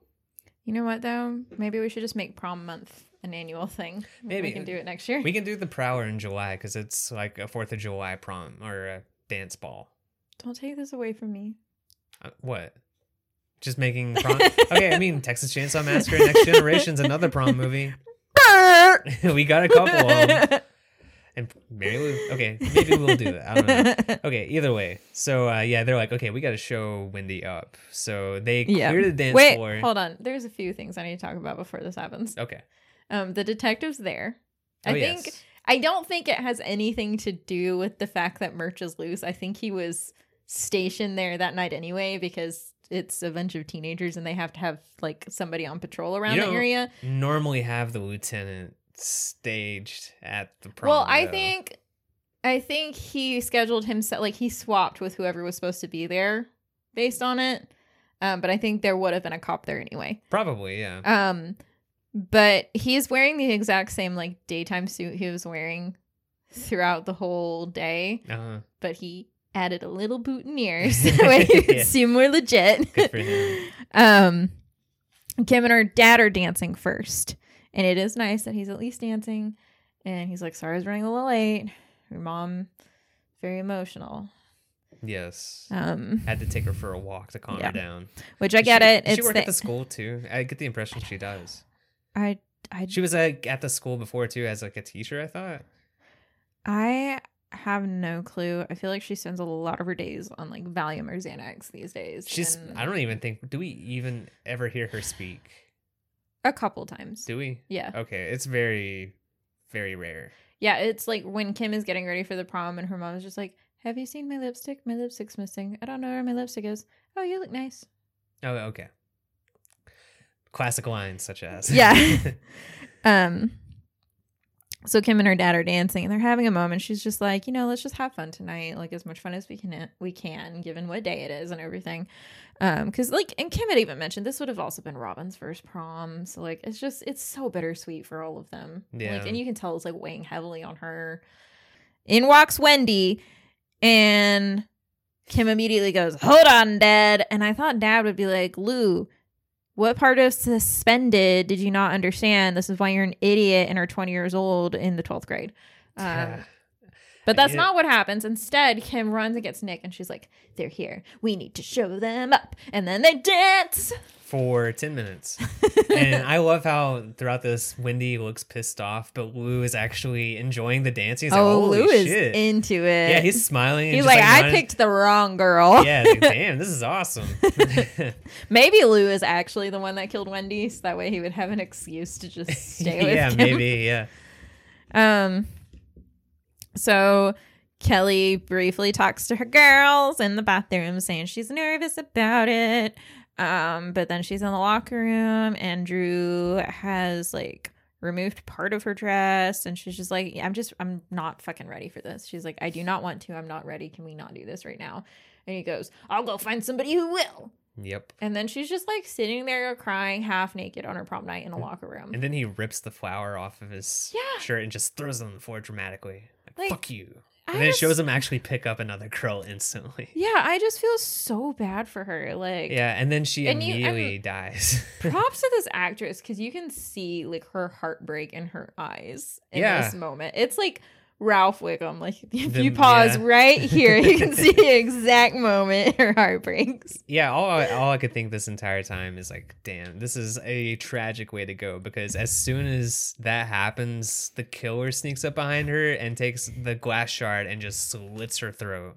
Yeah. And it's like, okay, I'm dying after like having that emotional trauma happen. I am partially naked right now and my throat's getting slit. She's getting the quote unquote slutty death without even being the quote unquote slut. She really is. Yeah, it's kind of strange. You would think it would have been Jude. But speaking of stereotypes, the nerdy girl and the fat boy are getting it on. Damn, man. Yeah, they are like a feisty little bunch right here. They're the Vans are rocking. Yeah, they're in his creepy they're van. going so hard that he breaks his glasses. I think he just sat on him afterwards. Like, God damn it. So he gets out. Why'd you make him sound like Franklin?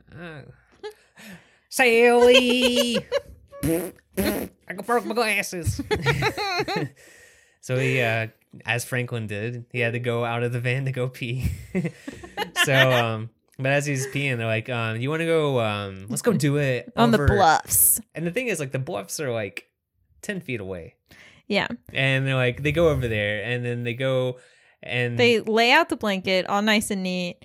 And then Slick's like, I want to get high. He's like, oh, I need a joint. And she's like, yeah, you do. What? The whole time, there's been shots of like stalking going on too. But like, why was all of this necessary? Because it's like, let's go fuck over here. Oh, wait, I need to go get a joint. So I'm back over here. I don't know, but I was so against this couple at the beginning. And now I'm kind of like sad that they're both getting murdered. I could take or leave Slick. I like Jude though. Jude's cool.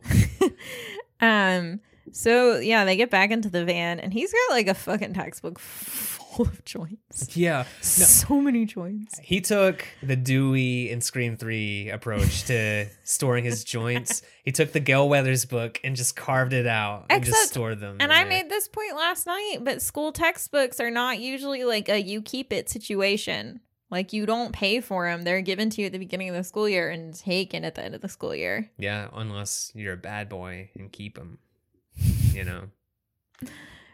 So, yeah, like, they're there. And then all of a sudden, the back of the van doors pulled open. And Jude is stabbed in the neck. And Slick goes into survival mode. Like, he's sad about Jude, but he's like, I need to survive. And so he's driving. And then the killer climbs into the van. And this is honestly where I get the first inkling that this could be Alex, because the killer in this moment is really good at fighting. Really good at fighting, super athletic. Yeah. He falls out of the van and catches himself on the passenger door and Right? then strengthens himself back into it and then causes Slick to wreck off of the cliff. Yeah, and he jumps out just in time. Yeah, and as you pointed out while we were watching, the van... The most combustible rocks in the world. As soon as the front of the van made contact to a rock, just boom, boom. And then I looked into the kitchen. Yeah, spoiler, Zoe was not in the room for any of this, but she heard that explosion. Imagine that scene from It's Always Sunny where Mac and Charlie Charlie Mac. lock eyes. It was exactly like that. Like I saw her, it's like, explosions? She's like, explosions? We made a connection there. It was a nice explosion though. I wasn't expecting that from this movie, but holy shit, he fucking exploded. You can tell that like he was told he had to put in some gore and violence somewhere, so he picked a couple spots here and there. It feels very much like in grad school where they were like, you need more references. So I'd just be like, Johnson et al. Here, Johnson et al. Here, and then she'd be like, perfect, 100. I like to think he was trying to think of just fun, like interesting. Like, okay, so they say I have to gore it up. Okay, so head cut off, stabbed, Slick, exploded. It was just fucking explode him, I guess. So Wendy goes to the bathroom to touch up her makeup. She wants to borrow a stranger's mascara, and my eyeballs curled up inside of my skull and never wanted to come out again. And we have such a long fucking chase scene with her. It's good though. It is good because she's like a little biatch, so it's kind of nice to see her like properly terrified for a while. I think that the thing that this movie does well is cat and mouse. Yeah, because all of these scenes with the chases are pretty well done. So she like runs up to the science lab, and the killer leaves, and then she backs into a mannequin, and it startles her, and so he comes running in, and then she runs to the auto shop, and she's hiding in one of the cars there. And it's all good, except she's got on sequins. So the guy found her pretty easily. That's so she screams and she runs away. And she goes up to the custodial closet. And she's got mascara smeared all around her eyes from all the crying and sweating. To which I pointed out that she apparently never needed that mascara in the first place. And she's in there and she's doing fine. And she thinks that she may have actually gotten it. At no point did she think to run back into like a crowd with other people. All of the doors were locked that she was trying to use. I think she was but she never once went to the gym. No. The bathroom can't have been that far away from the gym. In fact, I would argue there was probably a bathroom in the gym. Probably. In the girls' change room, as the sign said earlier. Oh, yeah. The change room. Yeah. I want to get a sign for our bathroom that just says ladies' change room. Ladies' change room. Yeah. Yeah, so she's hiding in this custodial closet, and she thinks that maybe she's made it, but we're hearing this dripping, and because we are not new to horror movies, we know that means there's going to be a body here in a second. What did you think of the blood here? Oh, it's a paint. It's very, fucking paint. Yeah, it's just bright red. It's super opaque. It's paint. At first, I was like, "Oh, is she like in like the art building or whatever?" Because like I thought it was paint just dripping, and then it's actually Kelly's body. Yeah, some of your blood is bright red, but like her throat was slit from ear to ear. She would have both types of blood, so it would be darker than that. And it was a while ago, so it would have darkened. So yeah, she hears the dripping. She looks over. Kelly's body falls at the exact right time. Yes, because the killer, again, they are trying to set up that Michael Myers dynamic, but they just split him into two, basically. Yeah. So yeah, that scares her. She can't calm down after that, and of course that's how she ends up getting killed. Gets axed. Yep. Then we get to the cops, and they tell the lieutenant that they caught Murch. Yeah, which for a minute I thought maybe that like his detective was like in on it because he's like, I wanted to tell you myself, Captain. I don't know why I'm touching your side. I don't know like, either, but damn, like he did. Like if I wanted to tell you myself. Whoa, different type of movie that's going on there. Hey, Lieutenant, I just wanted to tell you. Is it okay if I call you Lieutenant? I caught the man. Yeah, he's like, I wanted to tell you myself that we caught him. He's like, hot diggity dog. He does not like respond. He's like, hey. He's like, now I can actually enjoy the prom, which is why I think that somebody would have been there anyway. So a drunk Mr. Sykes is starting to get rowdy, and he like pops into the prom as like some of the responsible adults around are trying to pull him back. Is Mr. Sykes the groundskeeper? Yes. Okay, yeah. He's like, there's a killer on the loose. There's a killer on the loose. No, he's saying the game from the beginning of the movie. Killer's loose. Oh, okay. Which kind of is like, okay, is he the killer then? So yeah, so the detective is like, I'm going to take him to the back of the cop car, and the principal is like going with him because that's his employee. But now it's time for the processional, so they've got to like rearrange everything. And then this is where Lou tells his cronies, he's like, all right, Wendy, gone. I'm going to have Kim all to myself, so you guys go take care of Nick. Yeah. So one of them goes, I don't understand what they're trying to do to Kim, because she would have gone out like, wouldn't it have just made more sense for her to like walk out on, because she was on the opposite end, you know what I mean? They would have just walked out and she would have been like, you're not Nick. Like, why did anybody need to come get her? I don't know what they were doing because they kind of are gone after this.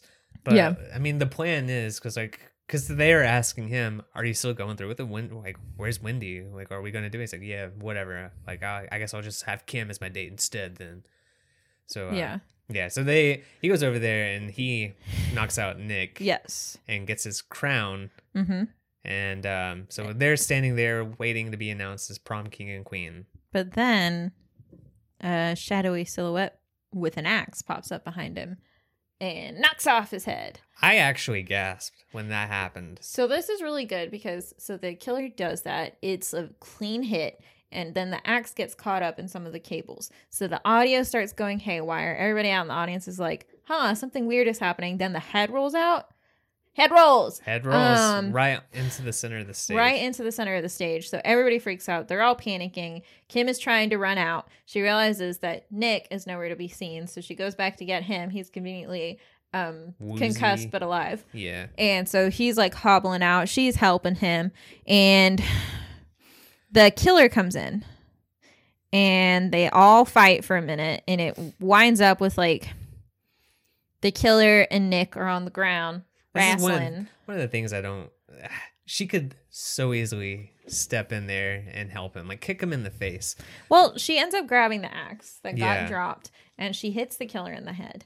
And when the killer stands up, she makes eye contact and she goes, oh no. Wait, okay. I think it's just so weird though, because like we go from like the axe getting Lou and then easily cutting off his head just so easily, and then it just like goes flying, and then she takes the axe and hits him in the face with it, and then he's like, oh, and like I feel like it's a more realistic take for him whenever he gets hit in the face, because it's just like, ow, that didn't kill me, but holy shit, that's really hurt. Like I'm probably gonna die, but it's like, and the killer, so they make eye contact. I thought for a second here that this was gonna be, because I had forgotten. The movie sets it up so easily to be like, okay, it's gonna be Alex, but like I was like, oh shit, is it actually Robin? Because like whenever I saw the ads, I was like, is that Robin? And then the killer just stumbles out in front of the school where the cops in the ambulance and the whole school is out there watching. And the cop's getting ready to shoot. She said, no, don't shoot. And she runs over and pulls off the mask. Well, like, why would they shoot in the first place? Like, the person's not holding a weapon. They're clearly in a lot of pain. Just arrest them.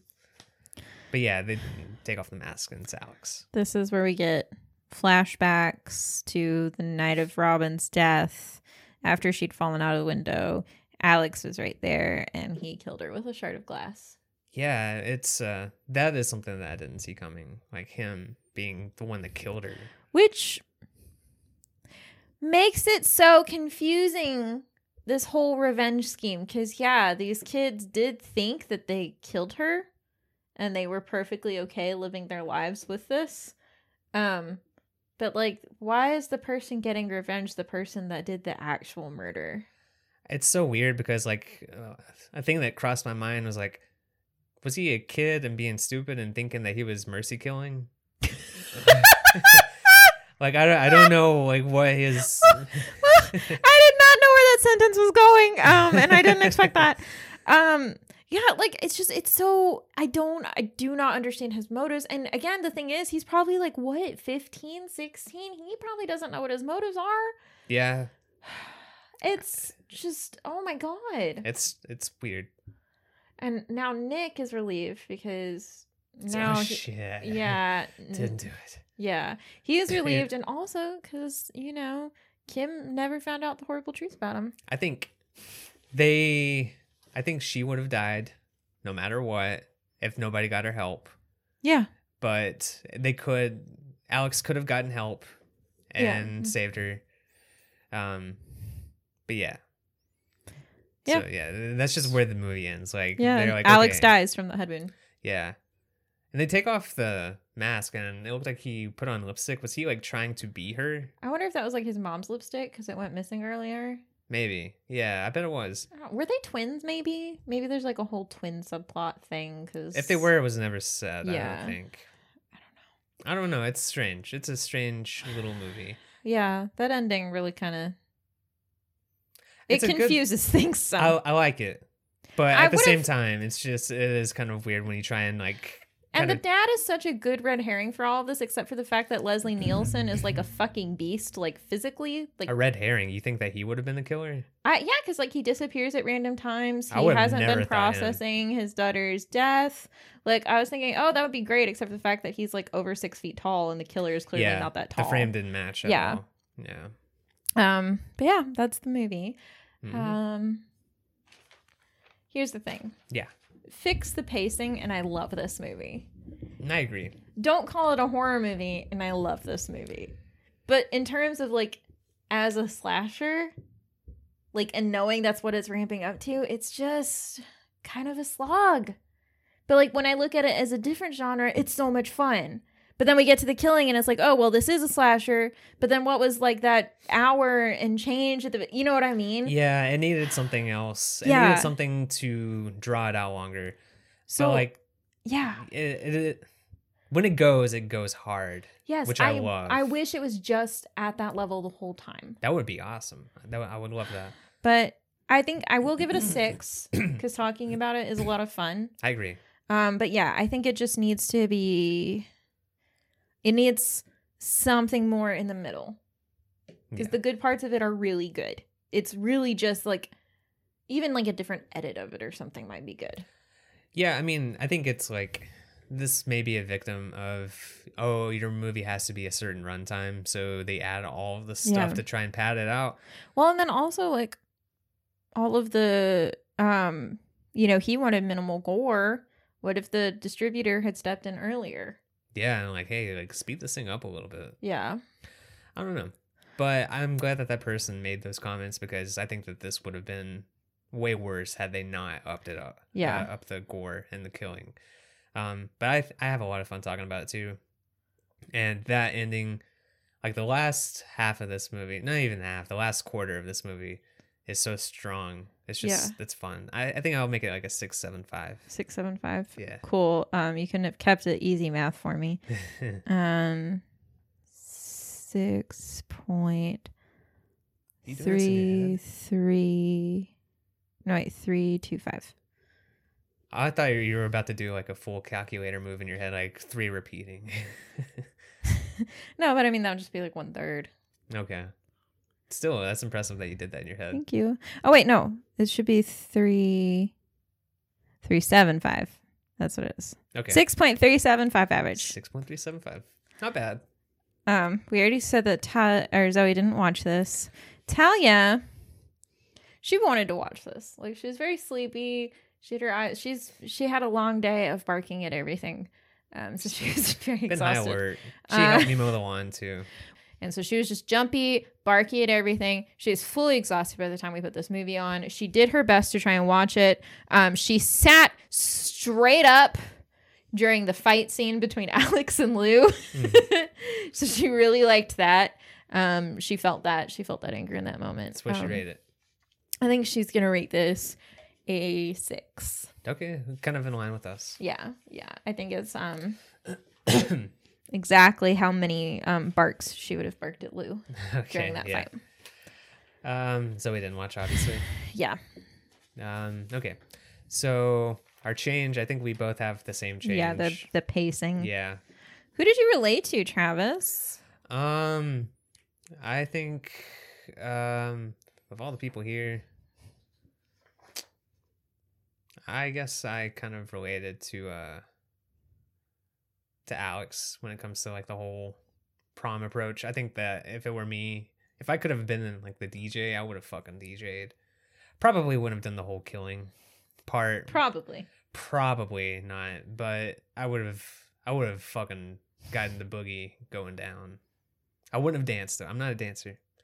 So I can't relate to Kim or Nick at all. I am going to relate to Kim because you've witnessed this in action at many a sorority formal.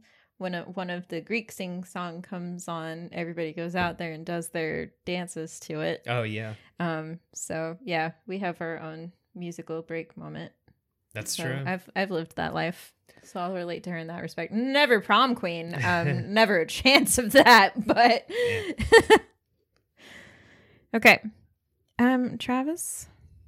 Yeah. Obviously, we love Mary Lou as a sequel. Yes. But say we wanted to do a different sequel. What would that be? Sequel. What would that dream sequel be? Fuck it, man. Take me to merch. Let's get like a merch thing going on here. Yeah. You know what? That could be fun because he was so much of a focus, and there clearly was shit going on with him. It can be a movie running parallel with this one. Yeah. You know, I think like, we've pitched a couple of those before. Yeah, and I think honestly it would work.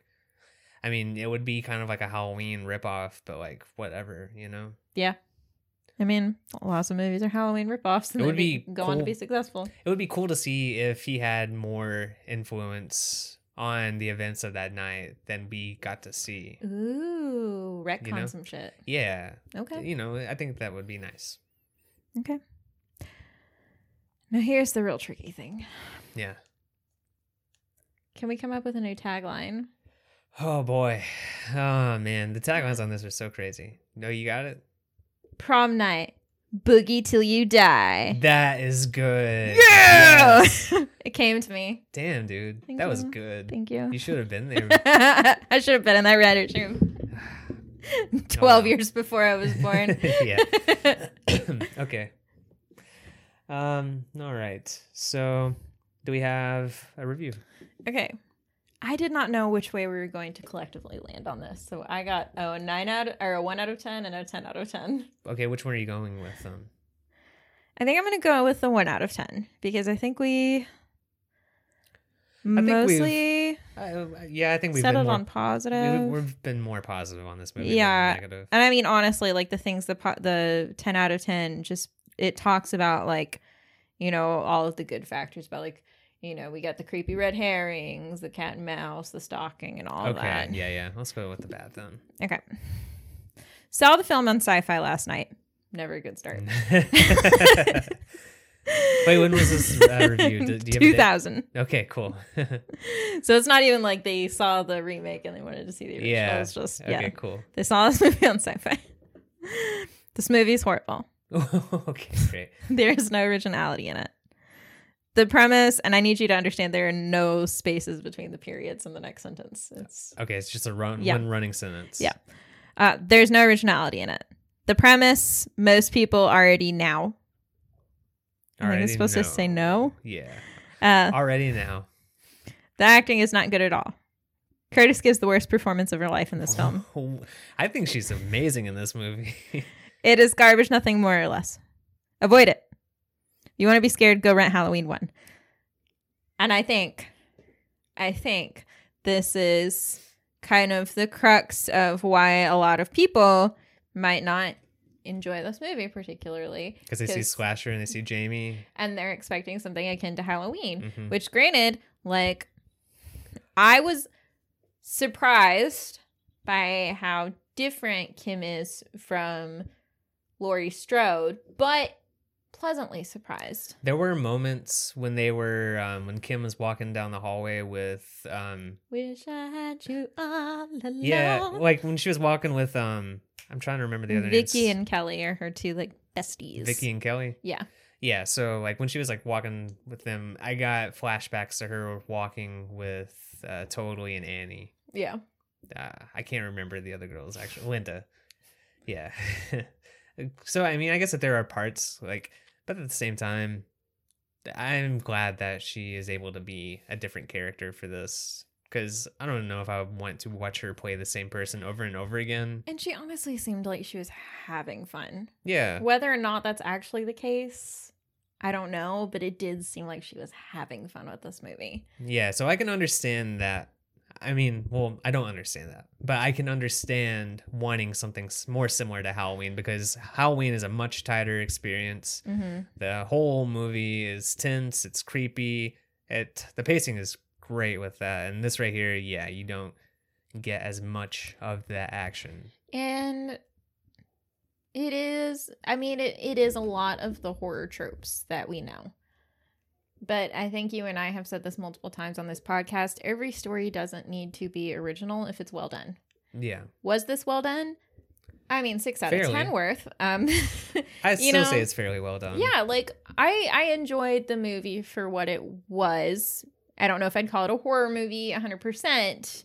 It's straight up a slasher still. I mean, yeah, like most of the movie plays out like not one, but you know, whenever the good parts are really, really good. I mean, that's kind of how I feel about the original When a Stranger Calls. Give me the first 15 minutes and the last 10 minutes, and I will like go cook dinner during the middle 80. Like, okay. I don't think it's to say that like, but I everything in like between- the middle part of this movie. Yeah, It feels like a tonal shift. That's what I was gonna say. Like, I don't feel like it's bad. Like, you're not watching a bad movie when you're watching that stuff play out. It's just not a horror movie, really. It feels like Tammy and the T-Rex, like the family-friendly cut of it. They take away the murdery parts, and they're just like, here's the Disney version. Kinda, yeah. You know?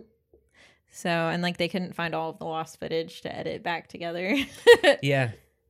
So But thankfully we got the true cut of that now. Yeah. Thank you, Vinegar Syndrome. Okay. Do we have listener reviews? We do. Okay. All right. So let's start off with our Instagram review. Robert Atone. He says, love Prom Night. Best beheading in a movie ever. It was a pretty solid beheading. I think the reason that it was so effective is because everything else was fairly tame, and then all of a sudden it just happens. Yeah. Like there's build up, and you're like, okay, he's gonna get axed in the back or in the head or whatever. Nope. Yeah. Cut off. Clean cut. Yeah. So I agree. It's pretty good. Rivaled by, in my personal opinion, Final Destination 1. I was going to say Hereditary. Oh, fuck. Hereditary. Yeah. Toni Collette cuts off her own head. Hereditary. That's pretty intense. That one is intense. Or also Charlie, though. Huh? She's beheaded, too, in Hereditary. There's double beheadings. That's the one I was thinking of the most. Oh. Well, I see a Toni Collette with the piano wire cutting her own head off. That's less. I mean, that's gnarly, but she's possessed of that part. Like the part with Charlie is like, oh shit, I didn't like this right here. I didn't expect it. Yeah. The thing with Final Destination 1, I walked in on my dad watching that. I saw that happen. I didn't expect it. This is a formative memory. It really.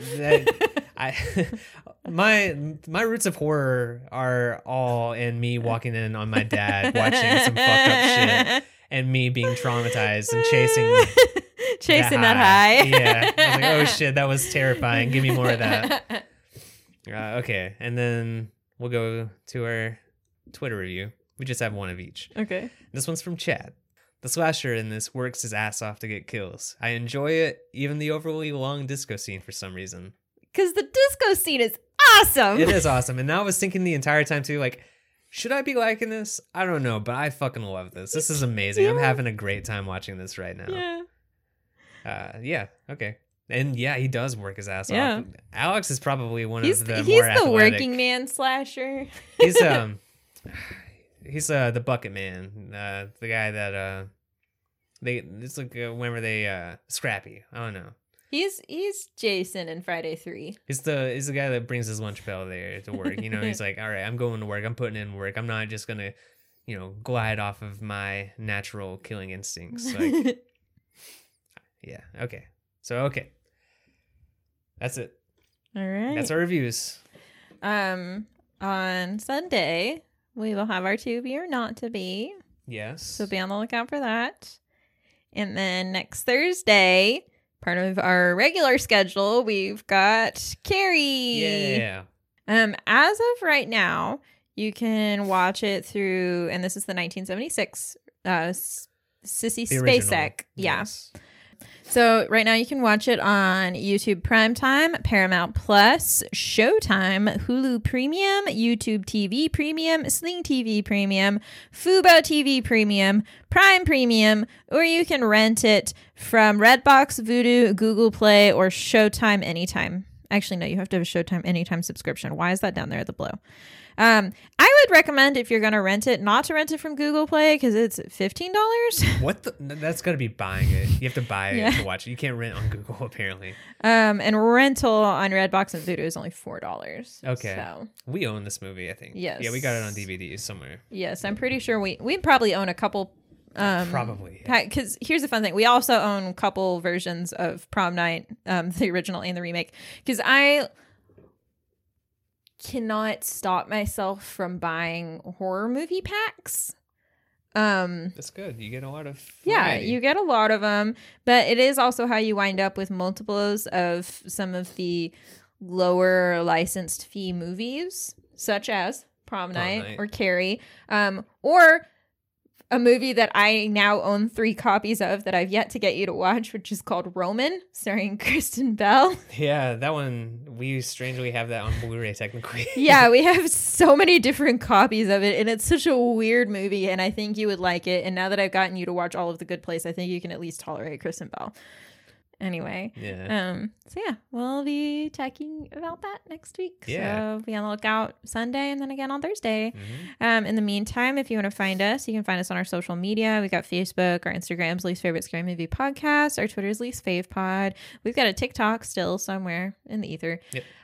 You can find us on our website, which is leastfavoritescarymovie.com, and you can email us at leastfavoritescarymovie@gmail.com. If you want to vote on movies like this movie was voted on this month, you can subscribe to our Patreon, like the cool cats such as Eric and Vivi of Shaken Not Scared, Joe, Freakatron, as is his full name, Amber, and Michael. Yes. Really appreciate you guys. You guys are very nice. We love the support. However, if you would like to show support in other ways, you can do so for free. Yeah. By rating, reviewing, and subscribing to the show. I know it may not sound like it's a big deal, but it is a big deal. It is. It makes a big difference. It tricks the algorithms. Well, I don't say tricks. Like, it lets the algorithm know that people like us. Tricks them into thinking that we're good. It makes us feel really good to see our ratings. Like, it's a good shot. It's just, to our it's egos. nice. And it helps. Yeah. You know, we appreciate it. And, you know, we just, I don't know. You guys are nice. Yeah. We like hearing nice things. Yeah. And we have fun doing this. I didn't expect us to talk for this long about this movie, but it just... It's a movie that had a lot going on. Yeah, we had a lot we needed to address. If a movie has a 10-minute boogie session, you're not going to be able to talk about it in less than 2 hours. Gonna break it down step by step. Exactly. Okay. Anyway, we'll see you at our next prom. All right. Bye. Bye-bye.